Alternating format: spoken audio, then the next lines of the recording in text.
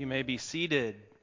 Again, reminder, open your Bibles to 2 Timothy chapter 4, verses 9 through 18. That's the passage we're going to look at today. And again, we just heard the passage where Jesus is ascending into heaven and he's giving this final great commission to his disciples. And so we're going to fast forward and look at 2 Timothy and see how that all of Paul's life, even on the verge of his death, is completely and totally focused on that statement that Jesus said. It's completely and focused on the mission that Jesus has given Paul, that Jesus has given the church, that Jesus has given to you and I. And what we'll see is that Paul is on mission with other people. Some of those people are on his mission team. Some of those people are going to be deserters. Some of those people are actually enemies. But through it all, we notice that the Lord is with Paul at his side the whole time. And so kind of set the imagery of a mission team. We're going to watch this video, and I have to warn you, there is an expletive in there. It is also in the Bible as well. It's HE double hockey sticks. So if you have kids, you might want to earmuff them for this. And it's from the Avengers. It's a little scary. It is about a secret spy who is being activated.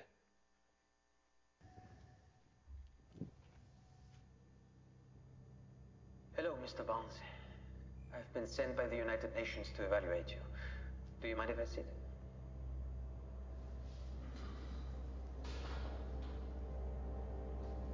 Your first name is James? I'm not here to judge you. I just want to ask you a few questions. Do you know where you are, James?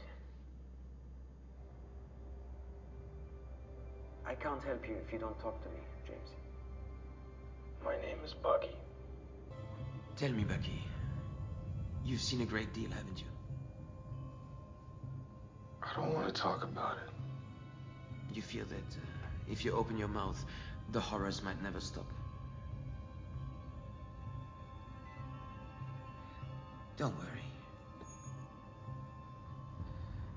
We only have to talk about one. What the hell is this? Why don't we discuss your home? Not Romania. Certainly not Brooklyn, no. I mean, your real home.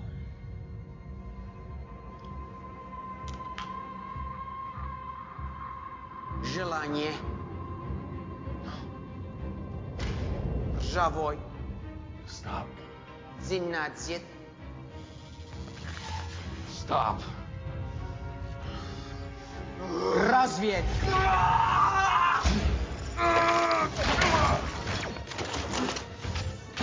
Jedź. Nie wiedź. Dobre kacze w tej. Возвращение на родину. 1. Грузовый вагон.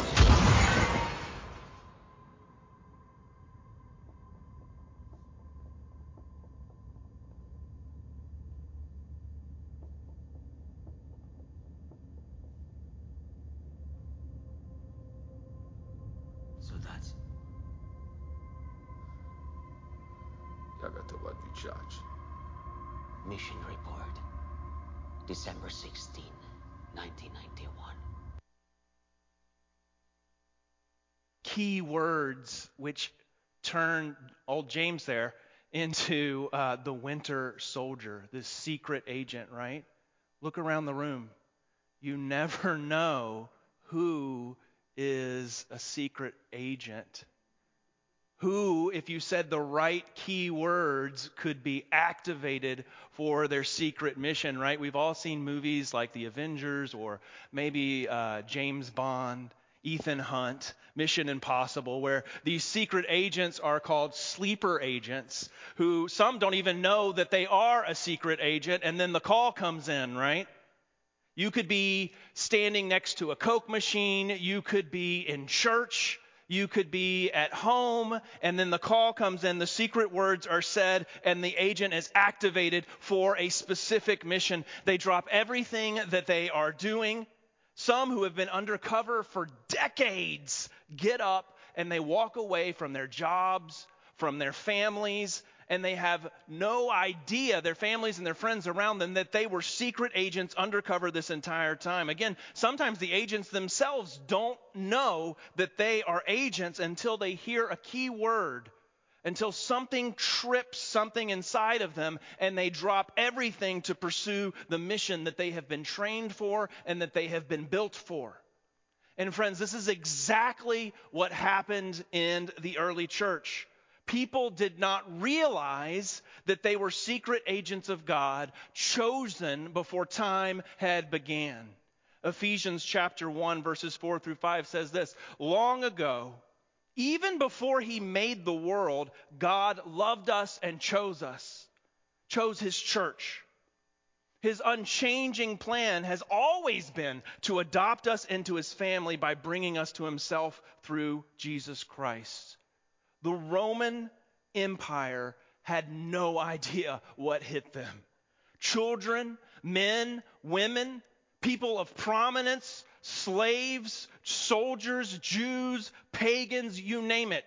All of a sudden, throughout the empire, all these people began to respond when they heard this activation code called the gospel. The good news that Jesus Christ is risen and that he has defeated death.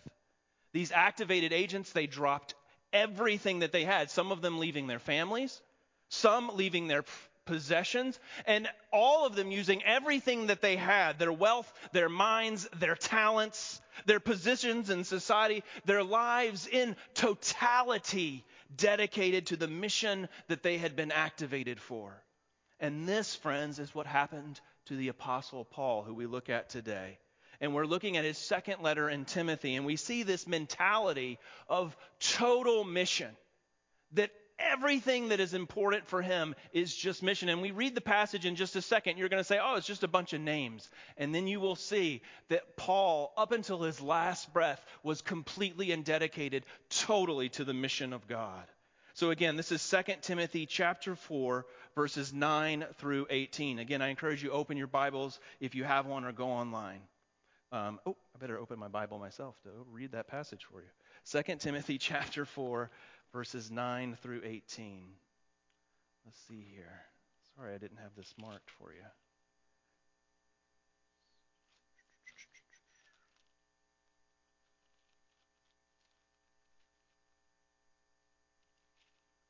Here he is. I'm just going to read the first verses for you, 9 through 18. All right. Oh, that's 2 Timothy. 1 Timothy. Oh, I must be in the wrong. I'm so sorry. No, it is 2 Timothy chapter 4. Y'all fix me. Do your best to come to me soon. And he's writing to Timothy. For Demas, in love with this present world, has deserted me and gone to Thessalonica. Crescens has gone to Galatia, Titus to Dalmatia. Luke alone is with me. Get Mark and bring him with you, for he is useful to me for ministry. Tychicus I have sent to Ephesus. When you come, bring the cloak that I left with Carpus at Troas, also the books, and above all the parchments. Alexander the coppersmith did me great harm.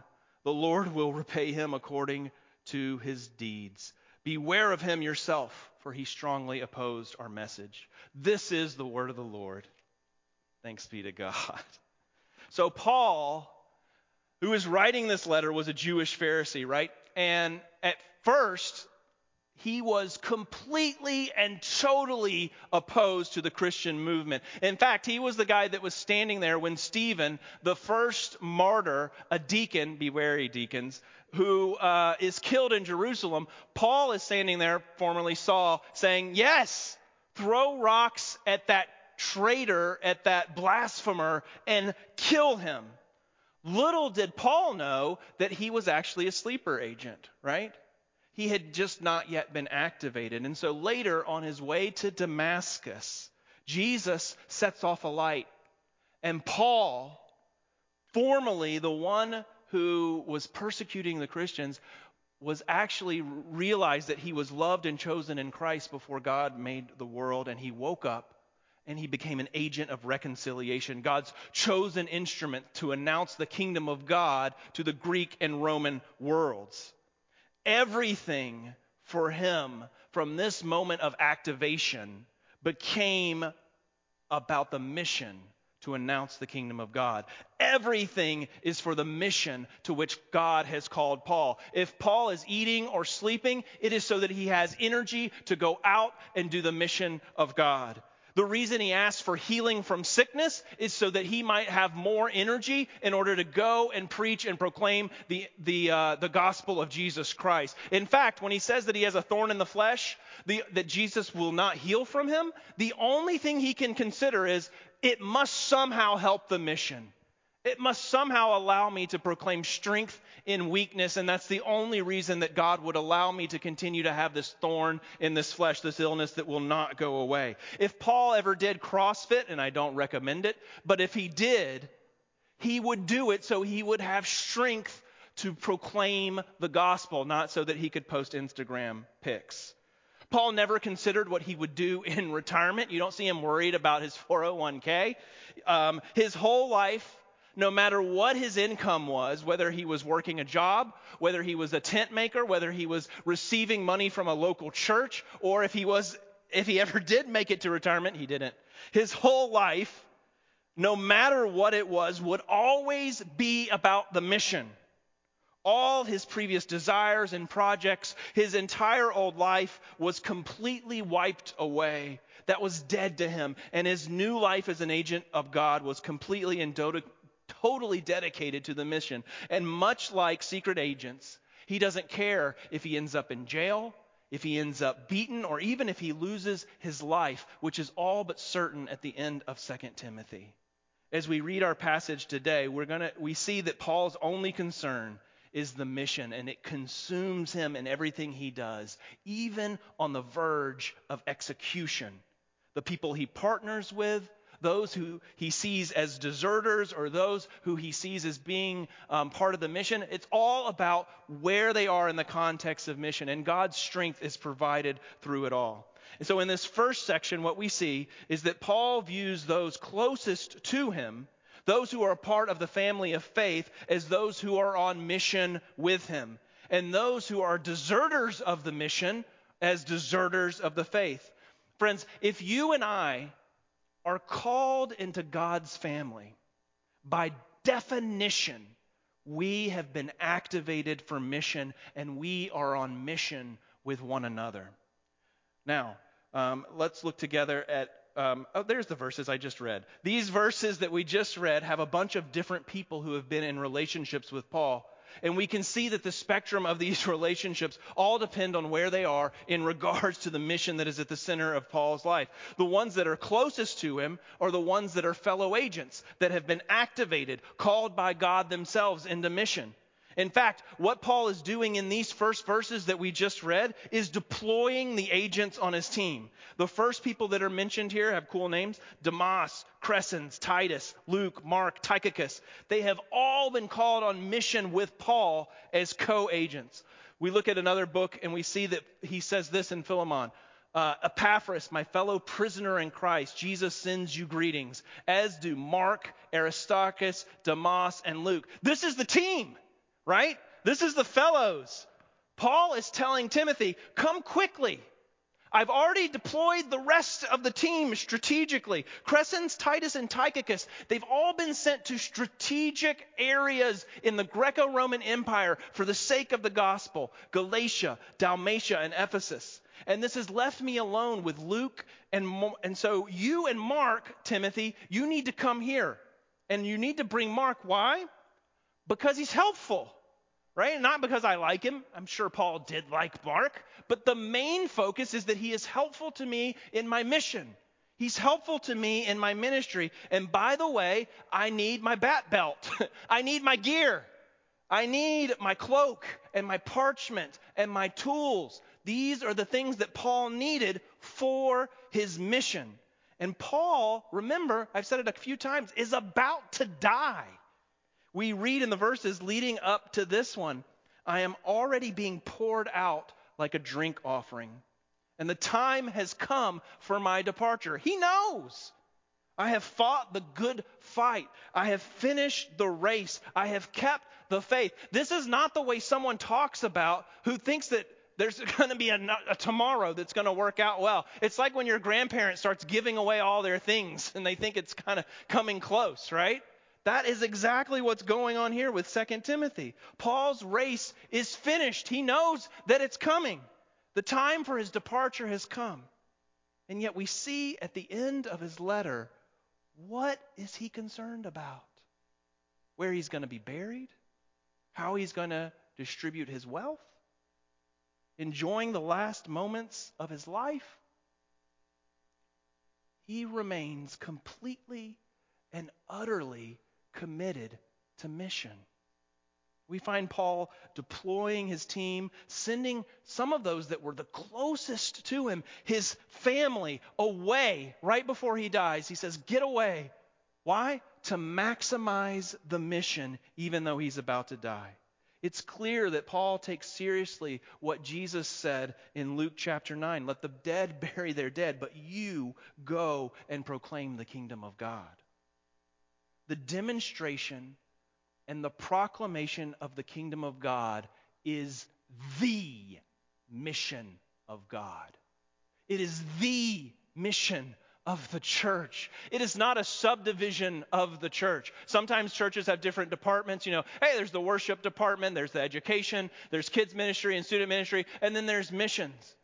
Instead, it is the mission that defines who the church is. And all those other things exist for the purpose of serving the mission to seek and save the lost, to proclaim and demonstrate the gospel in the places that we live, work, and play. It is the purpose for which God has called you and I into this family. In fact, the reason that when you become a Christian, you're not instantly teleported up into heaven, into God's, why doesn't that happen, right?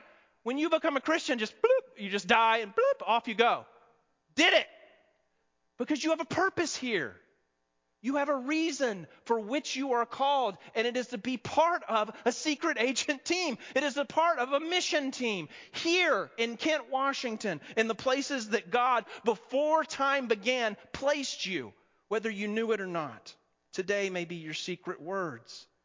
There is nothing else for Paul, not even funeral planning, because in his mind he had already died. Years ago, on that day to Damascus, when the light flicked and he put his old self to death and he was born again in Jesus Christ, raised to a new life that is completely and totally centered on God's mission to seek and save the lost. And we too are called to that, right? The new life that you and I have in Jesus Christ is not our own. We say that all the time from the Heidelberg Catechism. I am not my own, but I belong body and soul to Jesus Christ and to God's mission. Our families, our careers, our retirement, our hobbies, our gifts, our talents are all for God's mission to demonstrate and announce the kingdom of God in the places we live, work, and play. Let's look at that Mission Impossible team again. Epaphras, my fellow prisoner in Christ Jesus, sends you greeting. And so do Mark, Aristarchus, Demas, and Luke, my fellow workers.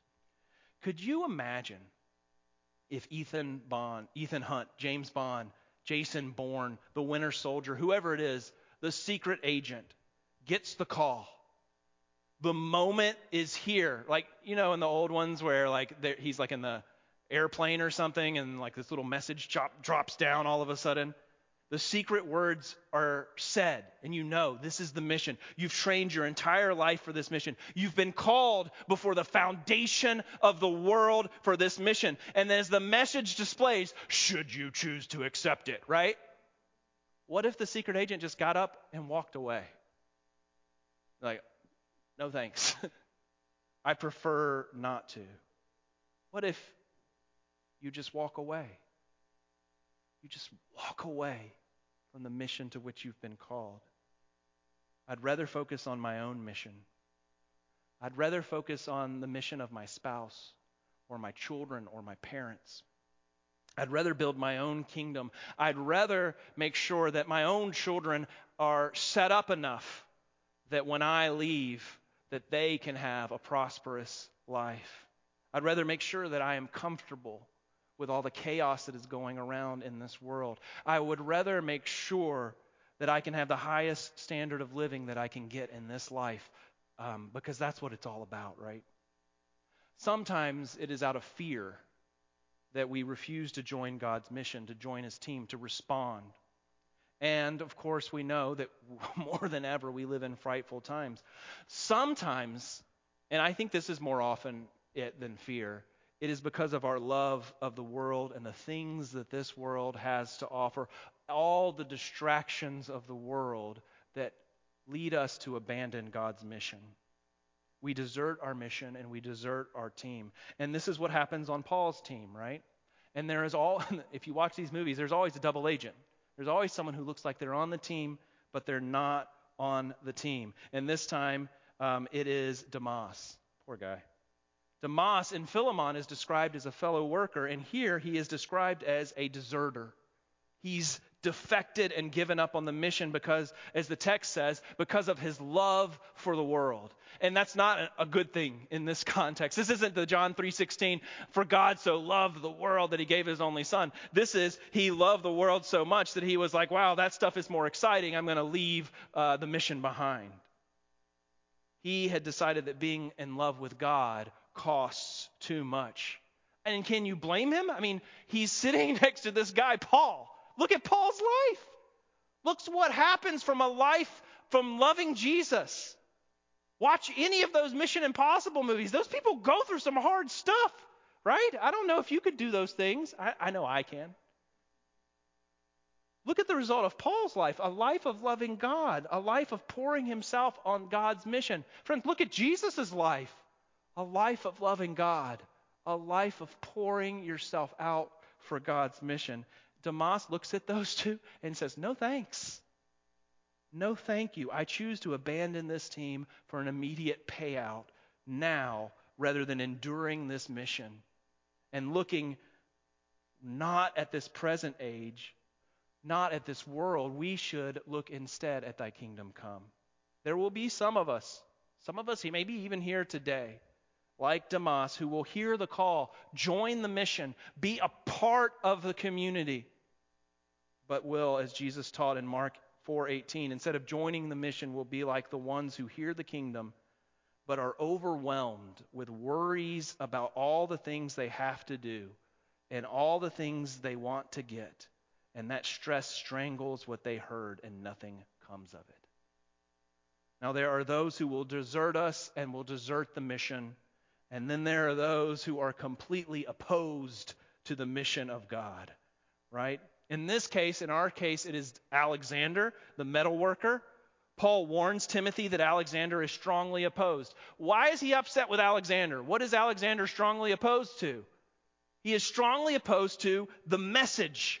Again, it is the mission. Read the New Testament and put everything in the context of mission, and it will start to fall into place. It is, in this case, the mission of sharing the message that defines for Paul who is with him, who is a deserter, and who is Dr. Evil. Alexander is the villain because he is exceedingly opposed to the message. He may, in fact, have been the one that got Paul arrested in the first place. But don't lose mission focus, right? We note that what Paul says to Timothy, would you be angry if you were preaching the gospel and some guy, some metal worker, got involved and got you thrown into prison? Man, I'd be on my Facebook like complaining all about it, right? But that's not what happens here. Paul's advice to Timothy isn't to go after Alexander. It's don't lose mission focus. The mission is not to destroy our enemies. The mission is not to defeat our enemies politically. The mission is not to subdue our enemies through force of will or through power. But rather, Timothy is only to be aware of that enemy, Alexander, inasmuch as he poses a threat to the real mission, to announce the kingdom of God. He says that it's up to Jesus, the Lord, the judge of the living and the dead, to determine who was with him on mission, those who deserted the mission, and those who were completely opposed to the mission. And Paul knows from past and present experience that no matter what happens on his team, no matter how many people desert, no matter how much opposition there is, that most importantly, that when we go forward from here today, when we are on mission, the Lord is at our side. Verses 16 through 18, this is the rest of the passage. At my first defense, this is in the courtroom, no one came to my support, but everyone deserted me. May it not be held against them. But the Lord stood at my side and gave me strength so that through me the message might be fully proclaimed and all the Gentiles might hear it. And I was delivered from the lion's mouth. The Lord will rescue me from every evil attack and will bring me safely to his heavenly kingdom. To him be glory forever and ever. Amen. The same way Jesus' disciples were not present for Jesus' trial, Peter even denying that he knew him, Paul stood in this Roman courtroom for the first phase of his trial alone. No one from his team was there. He was completely in enemy territory, and yet, because he was on God's mission and not his own mission, he did not stand there alone.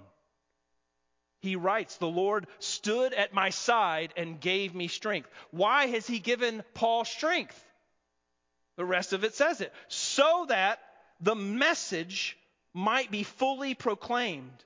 The reason that the Lord stands at Paul's side is so that he will have strength for the mission. This is why the Lord is with him.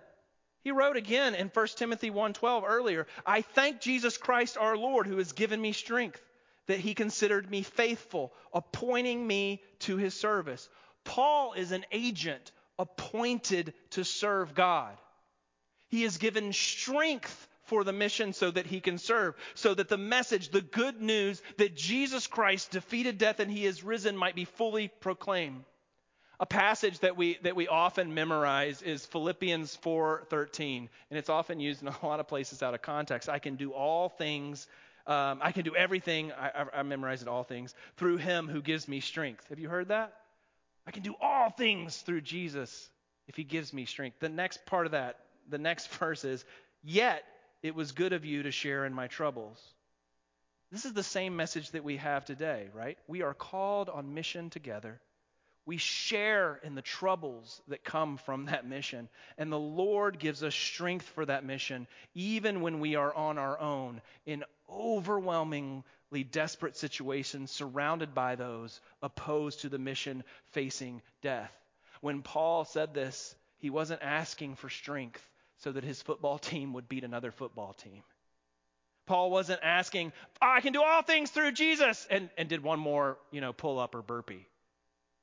Paul was given strength. The Lord stood at his side because he was pouring his life out on mission. God's mission. Acts 23:11 is another place we read where the Lord stood by Paul's side. The following night, the Lord stood near Paul and said, take courage. As you have testified about me in Jerusalem, so you must also testify in Rome. The Lord stood by Paul. The Lord strengthened Paul, saying, take courage. Why? Again, it is in the context of mission, of being a witness in Jerusalem and later in Rome at the capital of the known world. It is in the context of mission that God promises to stand by us, to strengthen us, to be present with us. One of the greatest statements that we say, and we repeat it, and it's memorized over and over again, is when Jesus says, before he ascends, before he goes home, I am with you always until the end of the age. Isn't that a comforting statement that Jesus says right before he leaves? But what are the verses right before that? Go. Be my sent ones. Be my missionaries. Be my agents. Go and make disciples of all nations, baptizing them in the name of the Father, Son, and Holy Spirit. And remember, I am with you always until the end of the age. It is in the context of mission that we are empowered by his Holy Spirit. It is in the context of mission that the Lord is at our side. It is in the context of mission that we can do everything through him who gives us strength. It is in the context of mission in the face of death, because of the mission that Paul says, the Lord will rescue me the Lord will deliver me from evil, that the Lord will deliver us from evil, from every evil attack, and bring us safely to his heavenly kingdom. Friends, we are called into God's family, but it is a family of missionaries. It is a family of activated agents. And we are on mission with one another, and we are on mission with the Lord at our side. Amen. Amen. Let us pray. Our Father in heaven, Paul presents a challenge, to say the least, in living out the example of mission. Father, we ask that now, by the power of your Spirit, you would lead us, that you would open our eyes to the places in our neighborhoods, where we work, where we have entertainment, in our own families perhaps. Where is it that you have activated us to be your agents of reconciliation? Father, stand by us and give us strength. We need it. We pray these things in Jesus' name. Amen.